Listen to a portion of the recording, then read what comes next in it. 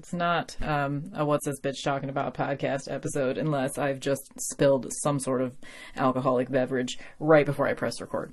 Okay, let's go. Hello, vampires and slayers. This is Mixtress Ray, and you're listening to What's This Bitch Talking About? To which the answer to that question is every episode of Buffy the Vampire Slayer exactly 20 years after its original air date. Which means today, April 24th, 2021, we are talking about the episode Intervention. And also the Angel episode Dead End. Apologies for because my last podcast episode, I just posted it like 3 days ago. It was late and I forgot to even talk about the episode of Angel because I didn't even watch it. So I kind of wish I had, because I'm sure that there's at least a moment where Angel like gets a phone call and needs to go see Buffy, right? Or something. Or did that happen in the episode before that? But it was so long ago that I don't remember. Fuck, I don't know. Anyway, so sorry. I do try to like keep up with that, but you guys know that I am not the podcast to go to if you want to hear all the details about Angel. That said, let me drink my little cactus shot of whiskey. It's a shot glass that looks like a cactus. It is the cutest and I love it. Let me take my little cactus shot of whiskey and then we will talk about Angel real quick. Okay? So that way I don't spill any more of it. Oh, I'm so happy to have whiskey in my life again. I ran out and I was having to like resort to drinking other booze in the house. And I don't really like other things. I just like whiskey and red wine, and that's about it. And I do enjoy a Mexican beer. Yeah, Mexican beer, red wine, whiskey. If you would like to get me an alcohol flavor pack of my favorites. And it has to be like Kentucky bourbon or Tennessee bourbon, you know, bourbon. Down south bourbon. Okay, how are you guys? Let's talk about Stupid Angel. Okay, so this episode is basically, it's an episode really focusing on Lindsay's character because the whole thing is about just sending him off because we're supposed to think that this is his forever goodbye. Just in case you don't know, this is not a spoiler-free podcast. So, not a spoiler, or is a spoiler. Lindsay's going to be back at some point, I think. I'm pretty sure. And I think this is also like a little bit of a love letter to the actor as well, because we have to see him sing pretty much like an entire song at the karaoke bar. And he does have a pretty voice. And I thought to myself, I think this is actually him singing. And it was.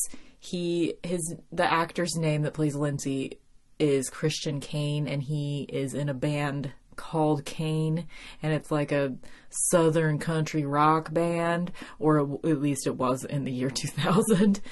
2001, I guess, is what we're in now. God. There's something about this person. No offense if you're listening, Christian Kane. I mean, this is you 20 years ago, so I'm sure you've changed quite a bit. But there's something about this guy.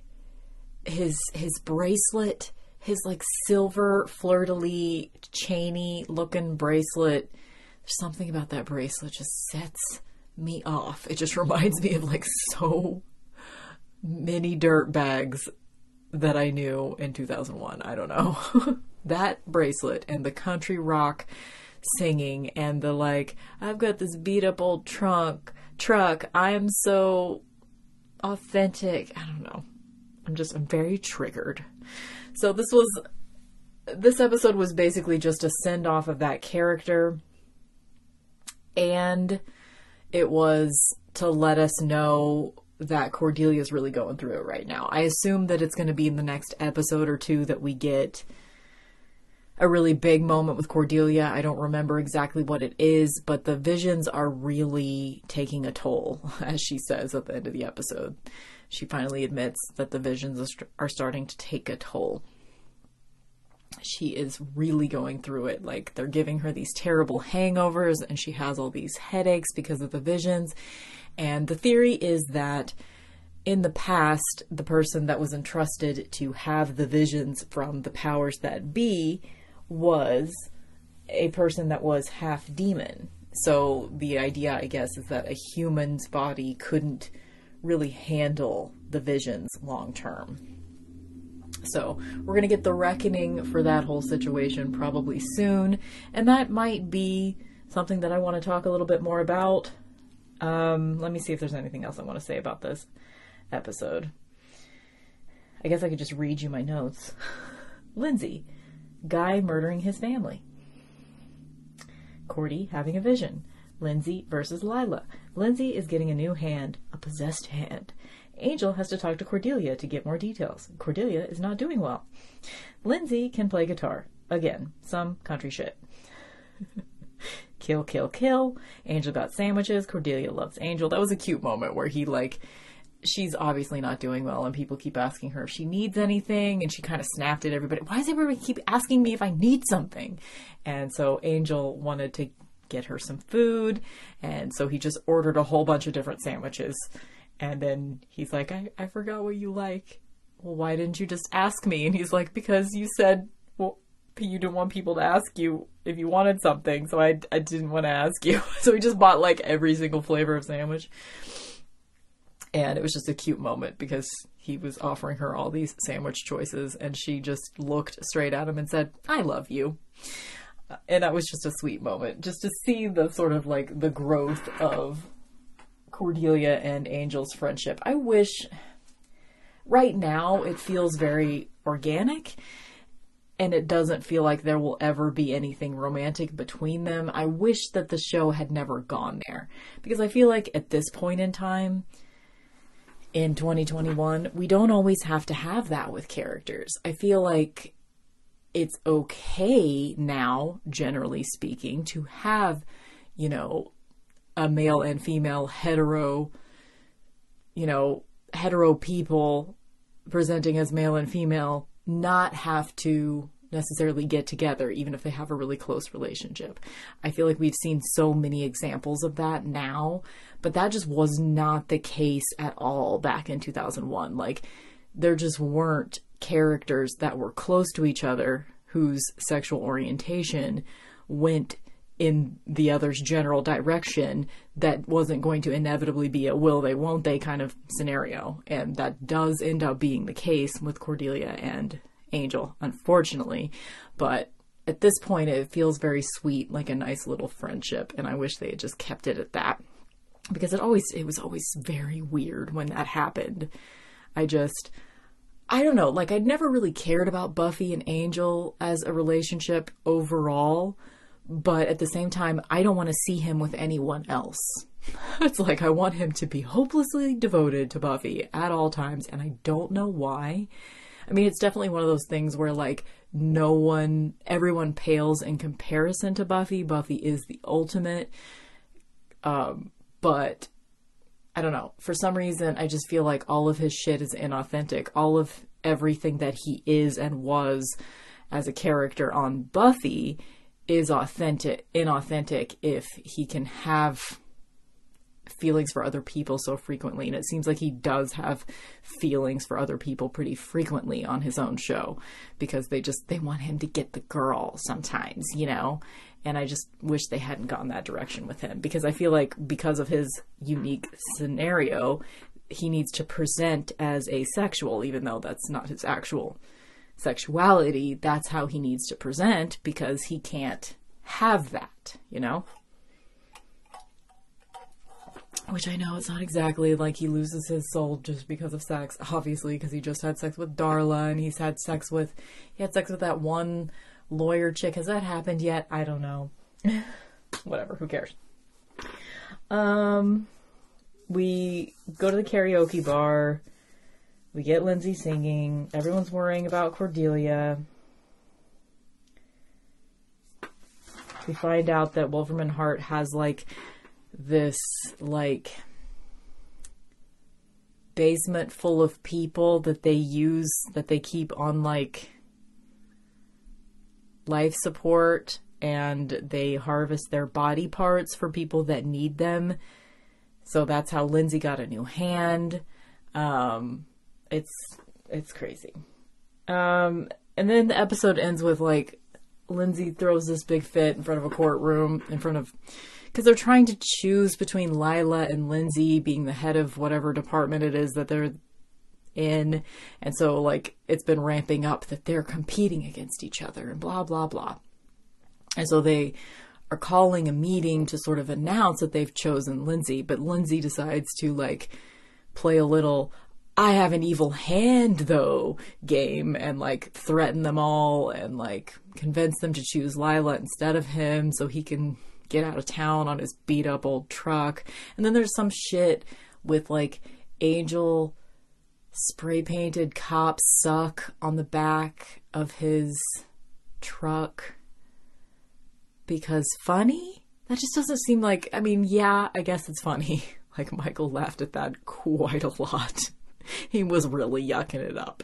But I guess it was funny, but like it just doesn't seem like something that Angel would do. There were some cute moments in the episode though, because Angel and Lindsay had to work together because the person that Cordelia had the vision about early on in the episode was also a recipient of one of these evil spare parts from Wolfram and Hart. So their cases were overlapping because Lindsay was trying to figure out why his hand kept writing kill, kill, kill. And it was because the person whose hand it used to belong to wants to die because he's suffering so much. So he meant kill him. So Lindsay pulled the plug on him, which I also feel like that moment was a little rushed because, I don't know, maybe we were supposed to think that this guy didn't have much left of him, but in the shots that I saw, it looked like he was only missing a hand. Like, I think a person can live without one hand. I mean, Lindsay has been doing it for like 6 months or whatever. I don't know how long it's been since Angel cut his hand off because I don't pay that much attention. Speaking of not paying that much attention, let's stop talking about Angel now, shall we? Let's move on to Buffy. So, Buffy Intervention. This is the one where we get introduced to the Buffy bot. We get that moment where Spike refuses to betray Buffy, and so she kisses him. We get the Vision quest, where Giles has to do his little dance inside the circle, outside the circle, hokey pokey with the gourd. It's a really good episode. Yeah. I don't have that many notes for it, but let's go. Wouldn't that be like funny if I was just like, okay, so that's it. See you guys later. Bye. Right before I pressed record, I was like walking into my little closet space where I record my podcasts, and I was like, okay, it's time to light my candles. And Michael's like, yeah, because that's the essential first step in any podcast. Yep, for me it is. For me it is. If I'm doing a nighttime podcast, which is most of the time when I'm doing my Buffy podcast, then I gotta light some candles. So, just to keep you guys updated on my candle game right now, I have 3 tea light candles, 1 Gothic Gateway, which is sort of like a semi-local person that makes these candles that I buy at a witchy store that's about an hour from my house. And then I have a new thing that's kind of expensive. I spent a little chunk of change on a couple of candles from a company called Bijou Candles. I totally fell for the Instagram marketing, guys. I think this might be the first time I've seen ads on Instagram and I actually bought something after seeing ads on Instagram. I think it's possible. But they have, all of their candles are like fine fragrance candles. So they're like perfumed candles. And they're pretty big. Like, I assume that this will be a candle that will burn for many, many, many hours. and they're all named after like pop culture figures. So they have like one of the candles. I bought two. I bought Vampira and I bought Willow. So I'm burning the Willow candle right now, of course. And it's kind of a masculine scent, but not in a terrible way. Although the jury's still out on whether I like it or not. I don't know if I like the Vampira candle either. It's kind of like rosy and soapy. You guys aren't here for candle reviews, but anyway, let me take a sip of my mango water and let's get going. Okay, so the episode opens with Giles helping out to like clear the dishes at the house with Dawn and Buffy, and they're just playing a little family right now, and this is kind of sweet. And it's too bad that, like, you know, the rest of the season just going to be peril, probably, I think, because we have like 4 episodes left, I think. Hold on, let me check. 1, 2, 3. Yep. We have 4 episodes left until the end of the season, until Buffy's death. So it's just going to be peril. So it's nice that they've given us a little bit of, I mean, it's been peril because obviously we're dealing with the huge loss of, you know, the mother figure on the show. But so it's been sad, but it at least has been slightly calm on the like violence and peril front. It's more been about, you know, interpersonal stuff and grief and all of that. And I think they gave that, I said that already earlier this week, but I think they gave Joyce's death some pretty significant weight. I think they did a good job with that, because even like, you know, the first scene of this episode is all about, you know, how's Buffy doing? How is it all going? She's telling Giles we're getting into a routine, you know, some minutes are harder than others. And I think that was a really well written phrase. Some minutes are harder than others, because isn't that right? When you're going through something really, really terrible, it's like every second is an hour, you know, and you're just on a roller coaster. So yeah, I think that seemed fitting. And the conversation between Giles and Buffy at the beginning of this episode, basically they're just talking about Buffy's afraid. She doesn't want to do a bunch of super training. She doesn't want to go back to like hardcore Slayer training like she was doing earlier in the season, because she's afraid that slaying is killing her ability to love. And, you know, she talks about how Riley left her because she wasn't emotionally available, essentially. And she's worried. And Giles is so great. He's just like, you know, he tries to reassure her, and then he realizes it's almost like he's coming in from different angles. Like, how do I help her right now? So he kind of like, he tried to do the like, oh no, Buffy, you're okay. It's totally understandable, you know, that you would be feeling like this after your mom. And she's like, well, it was before that. And, you know, he realizes, okay, she doesn't want to be reassured right now. She wants to actually take some action. So he suggests a vision quest. So that's the whole setup for the episode. She's going to go on a vision quest. And Dawn's super mature in the scene. I think this is the first time we've sort of seen her in this more mature light, because she just kind of tells Buffy, she just kind of walks in on the conversation, and Buffy's saying, oh, I can't go, because Giles is explaining that, you know, this vision quest could take a day or two, and Dawn just walks in in the middle of the conversation, and she's just like, sure you can. I'll be fine. I'll hang with the gang. It'll be cool. And so she's going to stay with Xander, and everybody just like has a sleepover or something at Xander's house, which is kind of cute. It's too bad we couldn't have seen more of that. Too bad we couldn't have like a whole episode of silly sleepover with Xander, Anya, Willow, Tara, and Dawn. But that's not how that went. But you know what I'm saying. So I guess I just wish every episode of Buffy were like half an hour longer, so we could simmer in. I don't want the fight scenes to be extended If anything, I'd like them to be shortened. Although I really do like the new stunt person and stunt choreographer. Like, nothing against the originals, but I know they worked really hard, and they worked with Sarah Michelle Gellar longer. And the crew, they worked with them longer since we just got the new stunt coordinator and stunt woman in this particular season. But so nothing against the old ones, but I kind of like the new ones better.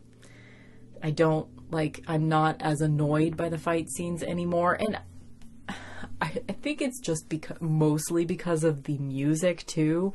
So I think we've gotten a new person doing the score as well. I'm sorry, I don't have information on that, except that I'm pretty sure it's a new person. People come to podcasts for information, but unfortunately, I don't bring that to podcasting. Okay. I'm good at what I do, really. Although, I don't actually get paid for this podcast, so maybe I shouldn't feel bad that, I'm just sitting in a dark room at 10 o'clock at night talking about what I know. At least I'm honest about what I know and don't know. But I'm kind of, sometimes I don't have the energy to look anything up, so whatever. I'm pretty sure there's a new person doing the score for Buffy. And much as I like the old person, I'm not remembering his name at the moment. The name Christopher Guest keeps coming to mind, and I know it's not Christopher Guest, because that's the Best in Show guy. So it's not that. But anyway, I'm finding the fight scenes overall less annoying in general, and we're ramping up to a really good one. The fight between Glory and Buffy at the end of the season is actually pretty phenomenal, and I don't hate watching it. Okay. Okay, some minutes are harder than others. Vision Quest time. So then Buffy is trying to say to Dawn that she loves her because she's worried that she's lost her capacity to love. So she starts telling Dawn that she loves her, and she just gets really weird about it, like repeating it over and over. And Dawn's like, okay, you're getting a little creepy. And then the transition to the next scene, wherein the Buffy bot is introduced, is, Buffy saying to Dawn, well, weird love is better than no love. Because Dawn was just like, you're getting weird. And so that transitions into Spike's weird love. So his Buffy bot is finished. If we think about this as happening in real time, he asked Warren for the Buffy bot at this point would have been about 2 months ago. So I feel like that tracks. It would probably take a long time to make a robot that complex. So I'm okay with that time period. I think that makes sense. Okay. Buffy bot. That's all I wrote for that entire scene. Buffy bot. So, we see Warren for a second because he's like, so all the scenario responses, I programmed all the stuff about her friends and all the stuff about slang and all that stuff. Okay, bye. And we see him like he's in that same set that was like his mom's basement or something like that. And then he just kind of runs out and leaves Spike there by himself. Like, where is Warren's mom? Okay, I know we're not here for that conversation, so I'll move on. Then we get a scene with Glory. She's whining about, are we going to get to the key in time? Blah, blah, blah. And then she comes up with a plan and sends her minions to watch Buffy, because she's like, okay, we know the key is a human now, so it's going to be someone that is close to the Slayer. I don't know why she knows that, but she does. And she's going to be protecting it. Him. She's going to be protecting the key with her life. She's going to treat it as precious. So watch her and see who she protects. So then Buffy goes out of town for her vision quest, and the minions are watching all of her friends, and they see the Buffy bot, but they don't know that it's the Buffy bot. But they see the Buffy bot protecting Spike at all costs. So they think that he's the key. So the minions kidnap Spike. I am getting way ahead of myself, but let me go back to my notes and get back on track. That's essentially the entire episode right there. Okay. A book, a gourd, and a bunch of twigs. So Buffy and Giles are headed to the desert to go to this vision quest, and Giles is there as her guide, and he's like getting supplies out of his trunk, and Buffy's like, I wondered about that, like food, water, a compass. Like, why didn't she pack that shit for herself if she needed that shit? This was extremely distracting to me this time around for some reason. I just kept thinking during this entire vision quest thing, which one can presume that at least it was an all-night thing, because she didn't come back until daylight, and she got there at daylight. So I'm assuming that she was out there in the dry desert for minimum 12 hours with no water. Couldn't they have at least shown her with a little, whatever you call those little, like a canteen? Yes, a canteen. I think that's the word. They could have at least shown her with like a canteen on a leather strap that she had. What is with the very, very brown outfits?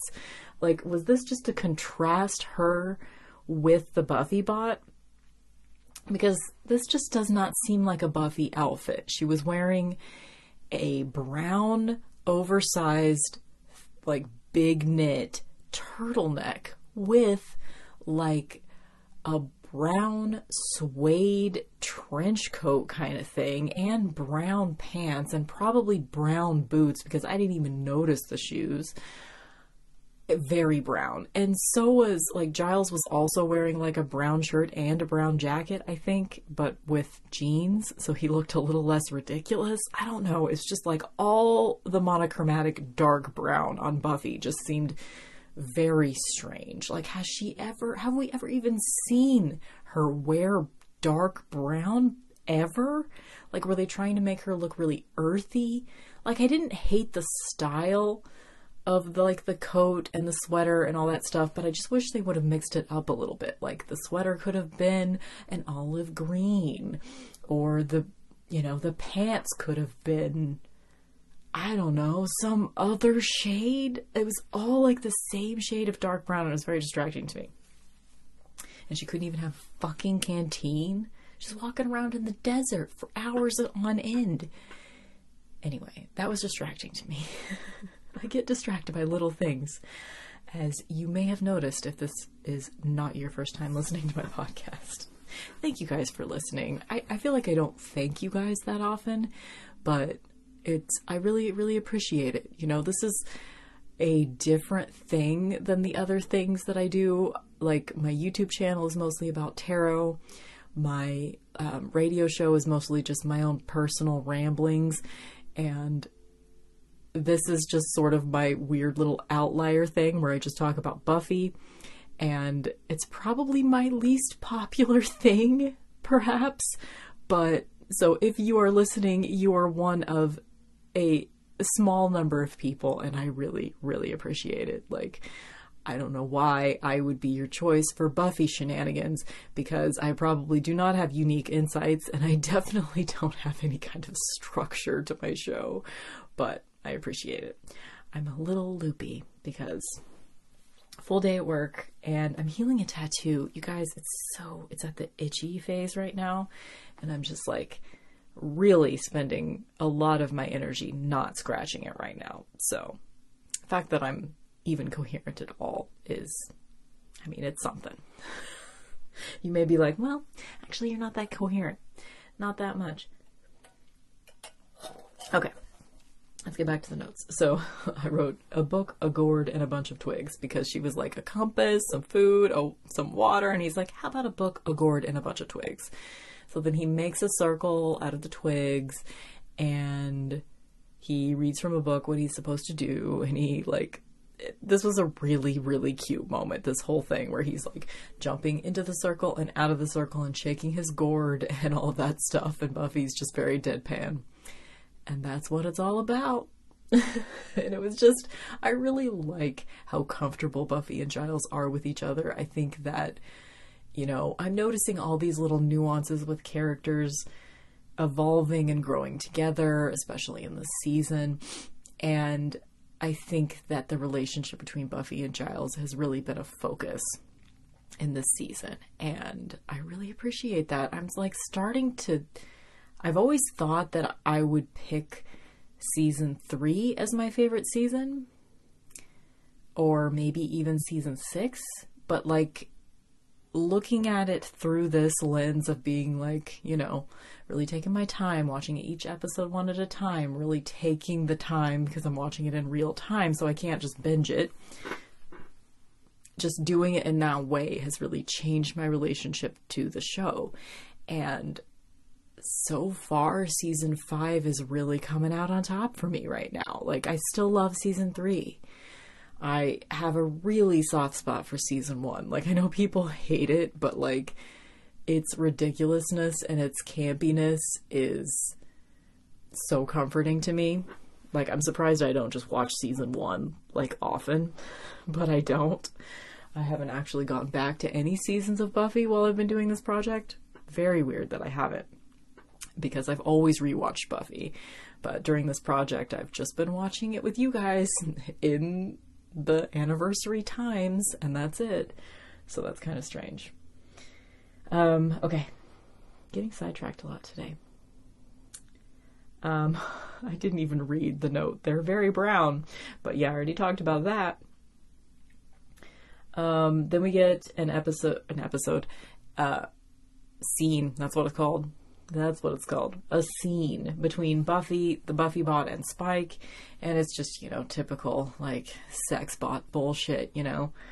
This particular, and Sarah Michelle Gellar, I mean, we all know she's a great actress, but she is doing a really great job at acting like that robot chick, April, from a few episodes back. She is really doing a good job at like having the cadence of her speaking patterns and things like that, and other little mannerisms, while still maintaining a roughly Buffy personality type, because, you know, Spike wanted her to not only look exactly like Buffy, but also be a lot like Buffy. And I think the choices that Sarah Michelle Gellar made in these scenes where she's being the Buffy bot are really good. She did a great job. Okay, so then we go back to the Vision Quest, and part of Giles's little like ritual was to transfer his guardianship, so like his watcherness, I guess. It was, the idea was to transfer his watcheriness to her, or to some other guide or something. So he's not going with her on the Vision Quest, she's going on it alone. And so Buffy's wandering around in the desert, whatever, and she sees like a puma cat.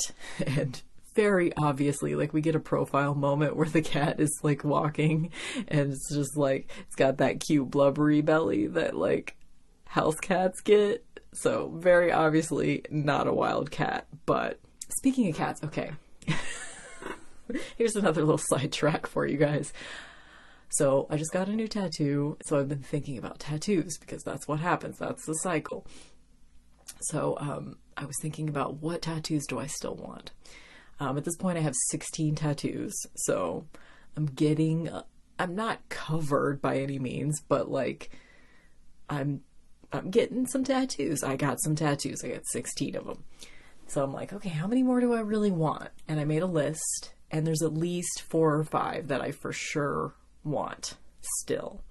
And one of them is, I mean, this is not usually my kind of thing, but you see, my very first soulmate in this universe was a cat named Maxine. She's a Siamese cat.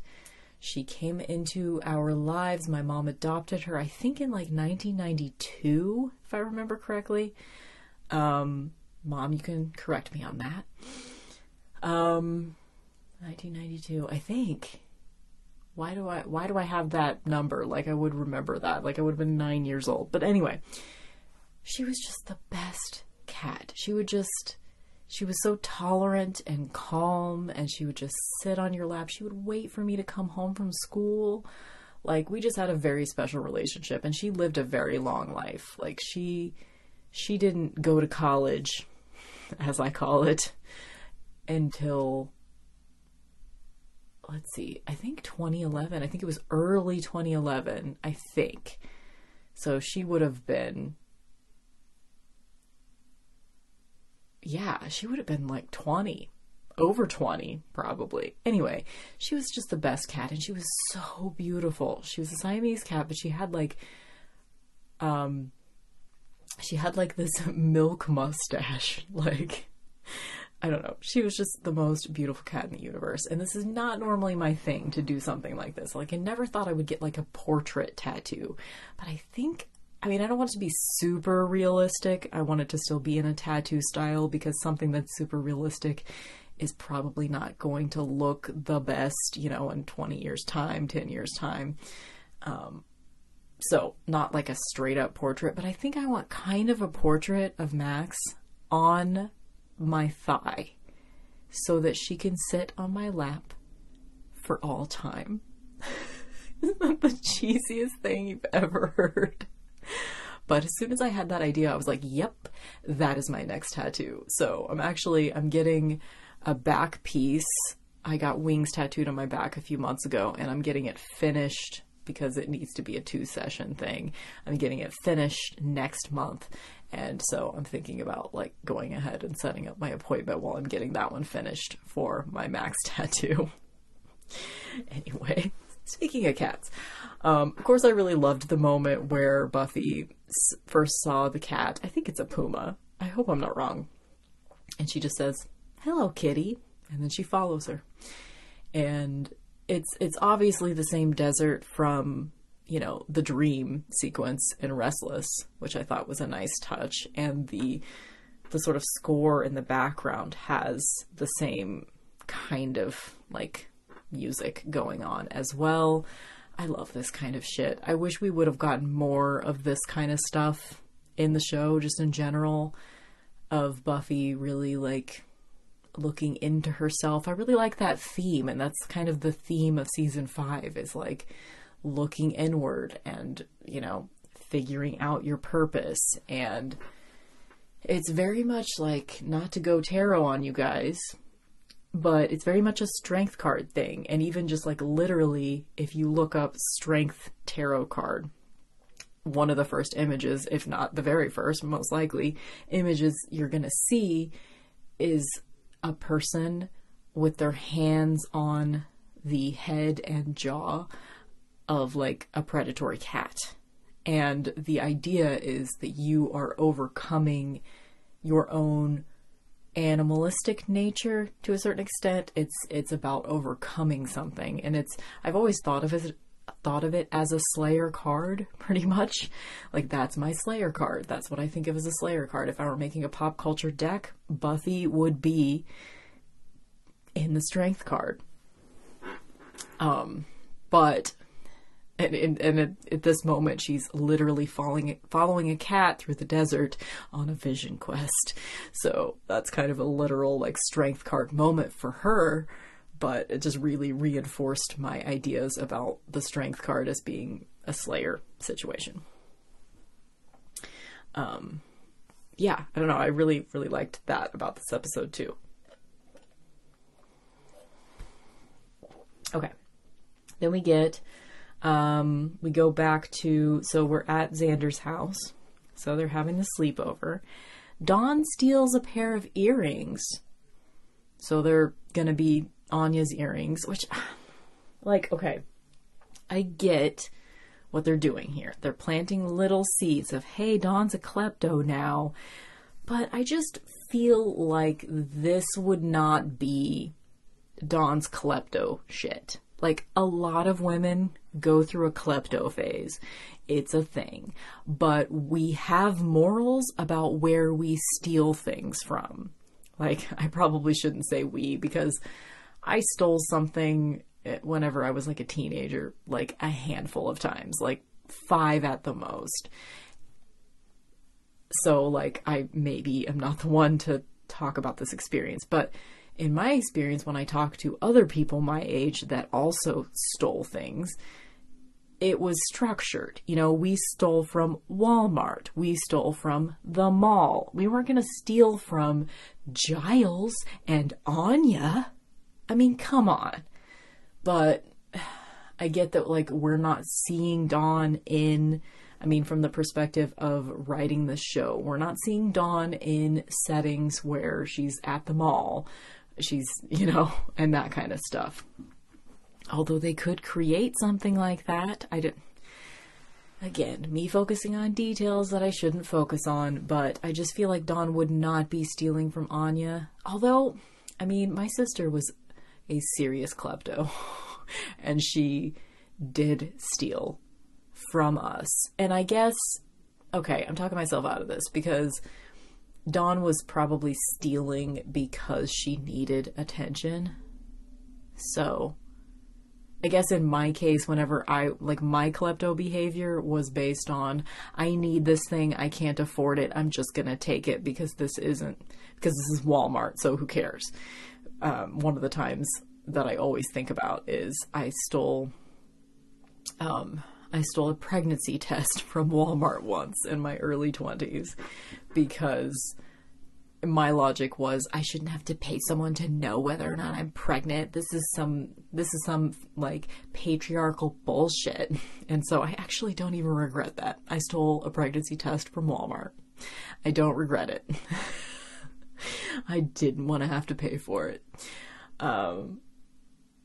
Yeah, but I guess it's totally different for Dawn because she's doing it out of solace. She's doing it out of grief and anger and needing people to be paying attention to her. And so, you know, like, and you could see her in the last episode. You could, that first time that she was taking things from the magic shop because she was trying to, you know, do that spell to resurrect Joyce, you saw her have that sort of like extreme anxiety. And then as soon as she got away with stealing, you could see her just, Michelle Trachtenberg is just a good enough actress that you can see it. You could see it all happening on her face, that she was like getting that rush from stealing something. So it makes sense that we would see her start to steal things. And that's going to be a big theme for her in season 6. However, I don't like that. It's just making me sad that she's stealing from like Anya and Giles in the magic shop and stuff. And we're going to see it a lot more. Whatever. Okay. Buffy Bot goes out to slay, runs into Xander and Anya immediately. So this is like the first night of Buffy Bot being in Spike's life. And they've shown them having so much sex already. There was one point where this part like just upset me a little bit. I don't know, I probably shouldn't, but there was like one part where it was obvious that she was going down on him, and I'm like, really? This is the first time I ever noticed that. It bugged me. I don't know why. Just the idea of, I'm so uncomfortable with, and I don't want to sound judgy because I'm a gray sexual person. So a lot of what I might say about sexuality will sound judgy to people that have sexuality. But I have so many problems with like this kind of stuff. Like, I don't even really understand porn, but I know a lot of people are into it. Like, it's a thing. And it's like, why should I have a problem with it? But it just feels so weird to me. I don't know. And this, like, I'm more grossed out than ever at Spike for this behavior this time around. Like, it's really gross. It's really gross. Anyway. But I thought that was funny that, like, I do like that, like, obviously Spike cared enough about this robot being authentically Buffy enough that she would want to go out and slay in the middle of the night. She would want to patrol. So I thought that was kind of cute that like she wasn't just there 100% for Spike all the time. She was still going to be a slayer at the same time. Hey, having a Buffy bot around could really be an advantage to, you know, the slaying, at least. So she goes out as, like, you know, Spike's asleep after all the sexing and all the sexing. And she goes out and she immediately runs into Anya and Xander because they've decided to go on a patrol because Buffy's out of town. And, which very weird. Have Anya and Xander ever gone on a patrol? Just the two of them? That just seems odd to me. But anyway, they run into the Buffy bot, and of course, she's acting so strange.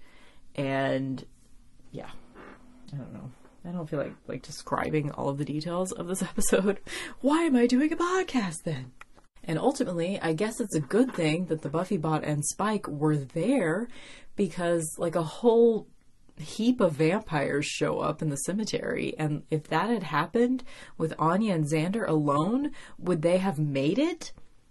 I don't know. Maybe. So, that was lucky. They all fought. Buffy bot was acting weird. Xander and Anya talked about it after they walked away, and, you know, Xander pointed out she didn't ask about Dawn. You know, that would be the first thing that she would do. And Anya's like, you're right. And so he goes back to talk to her, and he sees the Buffy bot straddling Spike in the middle of the cemetery as if they didn't just have sex like 4 times earlier in the night. Like, okay, guys, calm down. But, so then, of course, he's very upset. He goes back to his house and he tells everyone, and they're like, what are we going to do? Are we going to confront her? What's the deal? Why would she be doing this? So we get like a little preview of how everyone would react to find out that Buffy is having sex with Spike, which of course she will be in a year from now. Less than that, probably. Oh God, I just realized about a year from now is when we're going to deal with Seeing Red. Oh God, I'm going to resist the urge to look it up. That's going to be a very difficult one to talk about, but let's not go there yet, shall we? Okay, let me get back to my notes.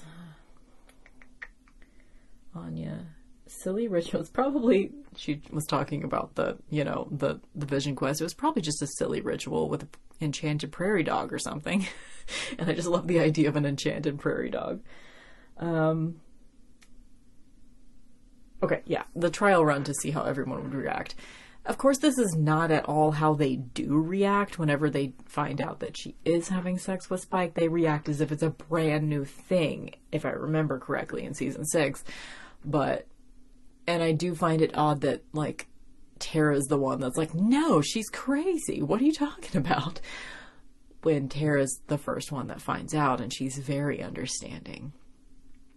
That's a heartbreaking moment. We're not there yet. But they all, they talk about it, and they're like, well, she's going through a lot right now. Like, and Tara even explains before they talk about what it is that makes her say, no, she's crazy. She's like, before you guys jump on her, like, I did a lot of things, a lot of weird things whenever my mom died. I was sneaking out, I was lying to my family, and blah, blah, blah. And, yeah, so they attempt to be understanding in this moment. We go back to the Vision Quest. There's a huge fire, and Buffy's like, nodding off next to the fire. And I'm like, Buffy knows how to build a fire? Does she, though? Like, do I find that believable? Again, she has no water. She built her own fire. I'm focusing on stupid details. I know. This is where my mom would say it's a TV show. Xander goes to see Spike and confront him about this whole situation, and then the minions show up and they kidnap Spike, and knock out Xander, I think. Okay, then where are we? Then we go back to the Vision Quest. The first Slayer shows up. The fire's blazing, and it wakes up Buffy. So, maybe it's a mystical fire, and she didn't actually build it. Okay, let's go with that. And she tells... I wrote down a lot of what she said. Zendaya? Sanaya? At one point, I knew what the first Slayer's name was, but I can't remember it right now, and it's not said in this episode. She says to Buffy, "You are full of love. You love with all your soul. It's brighter than the fire. It's blinding. That's why you pull away from it." And she says something about, so I'm not, bereft of love or whatever. That's not what she says, but, and then the first Slayer says, "Only if you reject it. Love is pain, and the Slayer forges strength from pain," which that right there is like a subtitle of the strength card in tarot. Love is pain, and the Slayer forges strength from pain. I love that. Love, give, forgive. Love will bring you to your gift. And then we cut back. There's a lot of scenes cutting back and forth throughout this episode. We cut back to Buffy Bot shows up at Xander's house because she comes up from he told her to hide under the floor or something in the crypt, and she comes out and finds him gone. And you'd think that she would have noticed the commotion and come up at that point, but whatever. So she comes up, she finds him gone, and then she goes to Xander's to get everybody to help her look for him or something. And of course they think it's Buffy. And Willow takes her out onto the balcony, which, hey, Xander, nice balcony. It looked spacious and cool.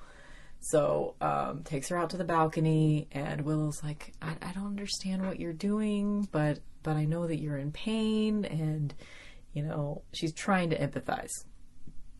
And the Buffy Bot's just like, "We had sex lots of times, lots of different ways. I can draw you a diagram. And you're gay. You're recently gay. You're my best friend, Willow." Just ridiculousness. But everybody's like, and I get, of course you're not going to assume that your friend is a robot. But even though she's acting so weird, so fucking weird, let's be real. Buffy shuts down. We're going to see her literally go into a catatonic coma in the next couple of episodes because she's just going to be so overwhelmed by everything that she's just going to check the fuck out. We've seen Buffy shut down. So I feel like even though this is very strange, you wouldn't necessarily go to robot in this particular moment in Buffy's life. So I find it believable that even these people that live in a supernatural world that just encountered a robot not, 2 months ago would not necessarily jump to that conclusion. I get that. I do. Plus she just went on a weird Vision Quest thing. Maybe she's out of it when she got back,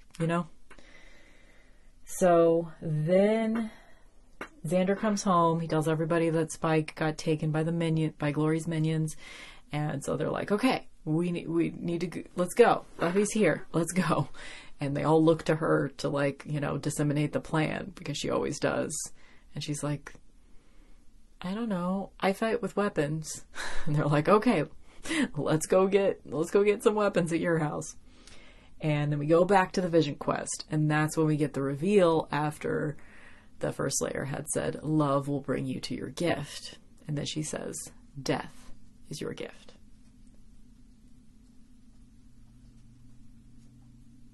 So, of course, I just heard the weirdest sound in this little room.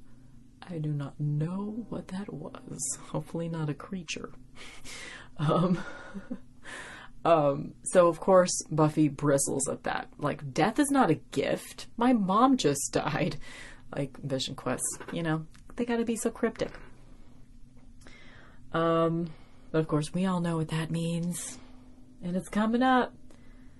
thankfully I got that day off, because the day, and I know I've mentioned this before, so sorry I'm repeating myself, but the day that we talk about the last episode of the season wherein we have to watch Buffy die and it's super traumatic is also the 10-year anniversary of a huge destructive tornado that chewed up my town and took away my childhood home and my little sister's home and almost my grandparents' home, and it was a very traumatic event, the most traumatic event in my life. So it is the 10-year anniversary of that day, the day that we have to watch The Gift. So I specifically asked for that day off. So I'm into that. I'm glad I got that day off. I will be here and I will be talking to you guys, and I might be very emotional and I might have a lot of sidetracks on my own trauma. Of course, I will give you guys trigger warnings for all of that at the time. I'm very much time traveling tonight. I'm like, oh, whenever we talk about this thing in a month, whenever we talk about this thing in a year. Sorry guys. Okay, then we get the moment that Spike arrives after he's been kidnapped at Glory's. And Glory says, "What the hell is that, and why is its hair that color?" I think that's the quote of the episode right there. I just love that. This entire scene between Glory and Spike, she's torturing him, she's trying to get information out of him. I think this is the only time we see interaction between these two characters, perhaps, but it is so good. They play off of each other so well. I really enjoyed watching the scenes between the two of them, that she's just throwing him around. She's not charmed by his bullshit at all. She's just sticking her finger in his chest and just like, I guess there was some kind of catharsis here. Because I happen to sort of associate Spike with one of my exes. So I think I was kind of living vicariously in this moment of like Glory just really... I mean, of course you feel bad for him too. We like Spike, but I love Glory so much. She's the best big bad. I'm going to go ahead and say that. I don't know if I've ever necessarily said that or knew if I had an answer to that question if somebody asked me what was the best big bad of Buffy. I'm going to go ahead and say it right now. It's Glory. It's Glory. I love her. She is truly terrifying, and I also love, like, a crazy chick, you know? You would think that Spike would be charmed by her too, because he also loves crazy chicks. I know we're not supposed to use the word crazy anymore, but it's a good word. And it's not really referring to a specific thing, you know? So I don't know if I'm going to be able to stop using it. I don't know. Jury's still out on that one for me. If you guys have a good argument for or against the word crazy, let me know at Mixtress Radio. Nope. Mixtress Ray at protonmail.com. Okay. All right. Just in case, like, I feel like a lot of people don't realize when I'm saying mixtress, it is M-I-X, like a mixtape. I think a lot of the times people mispronounce them. They call me mistress, which is understandable, but it's an X. Okay, now that we've cleared that up. Buffy shows up. Real Buffy shows up, and everybody is like, she's like, "You can't tell me apart from a robot." So I assume that the entire brown outfit, like I said before, is just to contrast with the Buffy bot, because the Buffy bot is wearing like this horrendous, like pleated baby pink skirt with this hot pink sleeveless top. It is disgusting. I hate both of the Buffy's outfits in this episode. They're both way too monochromatic and awful. They're just awful. If you combined them, you'd get like one of those, you know, like when a middle-aged rich lady wants to open a cupcake store and it's only open Fridays and Saturdays and everything is overpriced, but they really just use like box Betty Crocker mix for their cupcakes. I'm not talking about anything specific or anything, but the inside of that cupcake place would have dark brown walls and like baby pink like tables and shit. It would just be that combination if you mix those two outfits together. No shade if you like that color combination. It's all a matter of taste, and a lot of people hate the color combinations that I put together. But personally, I just think that dark brown and baby pink are the worst color combination ever. Okay, moving on. Lots of torture. Giles is how the Buffy bot pronounces Giles' name, which is just a weird, funny little moment. I loved it when Glory smashed the glass. So he decided he was going to tell her. It's like, okay, fine, I'll tell you, because she's been torturing him and he looks really beat up. So she, like, brings him a drink of water. She's doing that whole thing. And then she's like, do you think you can talk now? And then she, like, pulls the glass back and then she smashes it against his face. I don't know why I'm enjoying his torture so much. I must be a terrible person, but I really liked it this time around. He starts like baiting her and insulting her and saying that she has a skanky, lopsided ass. I love the word skanky. Another word that like probably shouldn't be used. Definitely not in this context where he is, you know, trying to insult her and call her skanky, which, hello, Glory is classy as fuck. But I've always used the word skank just in my personal life, either referring to myself or referring to friends with affection. You know, like, hey, skank. So I personally there's just certain words that are just so fun to look at and so fun to say. And skank is one of those words for me. I like it. And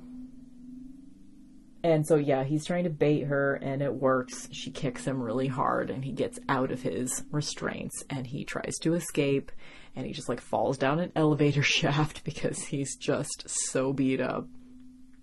And as he gets to like the lobby, Buffy shows up and the Buffy bot and Giles and Xander and everybody, I guess. Who else is there? I don't know. Is everybody there? Except for Tara and Dawn? I think so.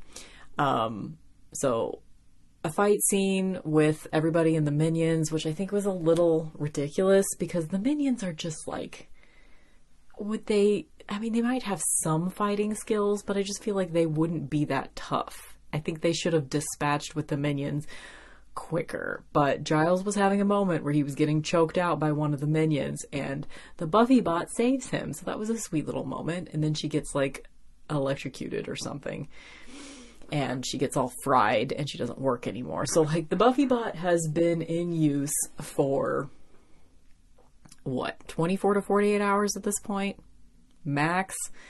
And Willow takes her back to Buffy's house and she figures out how to fix the Buffy bot. And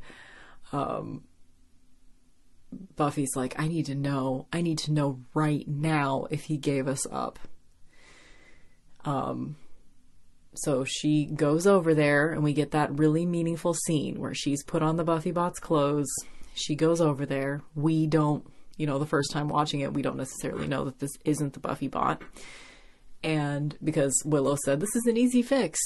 And then Xander says something, I feel kind of bad for the guy. He just got his best toy taken away and he was really thrashed and blah, blah, blah.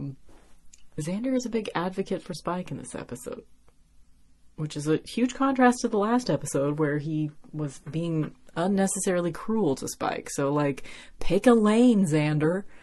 You know what I'm saying? But, so anyway, she shows up.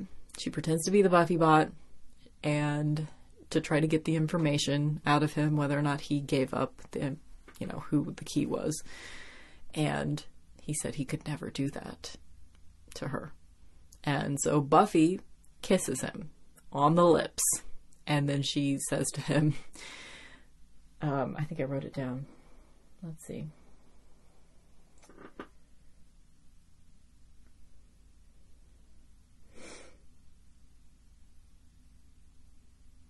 I'm like reading through my notes. Don't you love that silence on a podcast? She says to him, the robot is gone. Because as soon as he like realizes that it's her, he's like, what about my robot?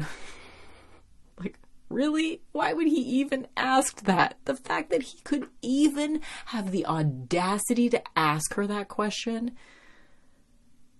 I mean, I love this scene. I think it's so sweet. That said, this is disgusting. And he should really be in more trouble and gross. I kind of wish that he hadn't asked about it. I wish he had just volunteered the information instead of us having to see him ask about it. I don't know. For some reason, that just bugs me.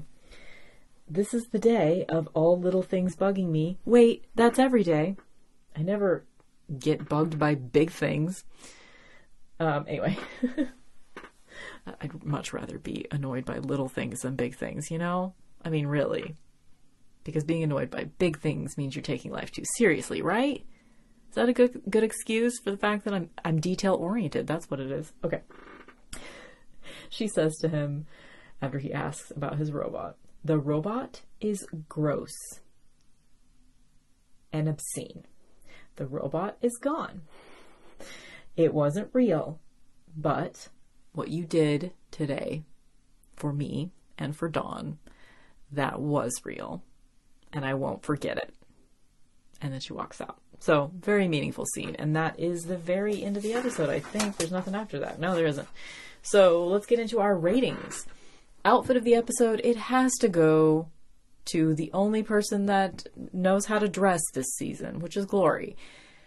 We get 2 outfits from her this episode. The first one is like a deep, dark red velvet dress with like this interesting back detail.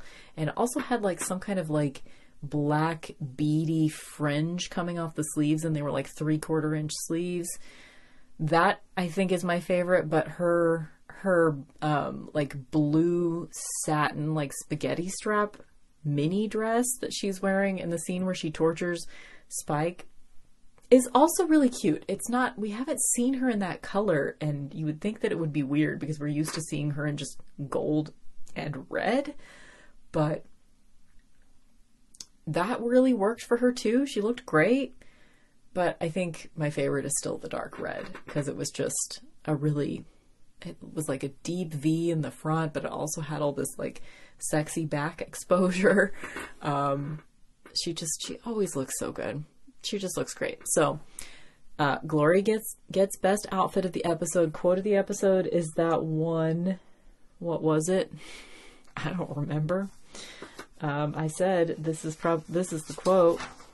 Oh, whenever Spike gets to Glory's. And she says, what the hell is that? And why is its hair that color? So that's my favorite quote of the episode. Object of the episode that I'd like to pluck out of the episode and keep for myself. The kitty. I want a Puma spirit guide to come and lead me on a journey through the desert. I'd like to not be wearing dark brown, and I'd like to have some water, please. But other than that, yeah, give me a Puma spirit guide. I'm down. What else? Object, outfit. Quote, MVP. I'm going to give that to Giles because, you know, he's being great, helpful dad right now. He's really stepping up and taking care of Buffy in whatever fucking way she needs it, as her watcher, as her dad, as her mentor, as her friend. And he's never weird and creepy. Like, Giles is the best. Anytime I can give him MVP. Like, I've probably given it to him more often than anyone else, honestly. But he gets it this episode. 5/5 ratings. So out of 5, how much do I like this episode? It was really solid. Like, I don't think there wasn't really any moments besides like the little distracting, like, why is she wearing all brown, kind of stupid quibbles I think I like this episode a lot. Let's give it... I gave the last episode a 4, didn't I? I feel like almost every episode of season 5 is just almost perfect. So I'm going to give it another 4 because I really like it and I think it's great. And like, I really reserve 5 for like Restless and Band Candy. So it's not quite at Restless and Band Candy level of like before I realized which episode this was, whenever I heard Intervention, as most Buffy episodes, I will remember what they are based on the title, but this one I didn't. So it doesn't leave the like most lasting impression. So I guess that's my excuse for giving it a 4, but I really, really like it. For sure. So it gets a 4 out of 5. And that's all I got. So I will be back next week. What is the title of the next episode? Tough Love. Tough Love. What is that? That might be... You know what? I'm going to look it up. I am going to look something up tonight. Just at the very end. I'm going to look one thing up, and that is it. Is that the one where we get the awfulness? The awfulness with... After discovering that Dawn has been cutting classes, Buffy is instructed that if she can't stop her sister from acting up, Dawn will be taken away from her. Meanwhile, Glory thinks she knows who the key is, and her mistake has terrible consequences. Yep. Okay, so the next trauma we have to deal with is that Tara's going to get her mind sucked next episode. Which means we're not going to see Tara... I mean, we do get to see her intact again at the very end of the season. But, like, actually getting great character moments with Tara, like, I mean, we're going to get some in the next episode before she gets her mind sucked by Glory. But we're not going to, it's like, I miss her already. Okay, I'm going to stop time traveling now. We'll talk about that trauma when we get to it, shall we? Thank you guys for listening. I really appreciate it. Like, obviously I could have a podcast if no one was listening, but it would be even more pathetic than what I'm willing to put up with. I could have structured that sentence better, but you know what? Whatever. I'm not going to. Thank you guys for listening. I really appreciate it. And I will be back next week where we will deal with some other Buffy related traumas like we do. Bye.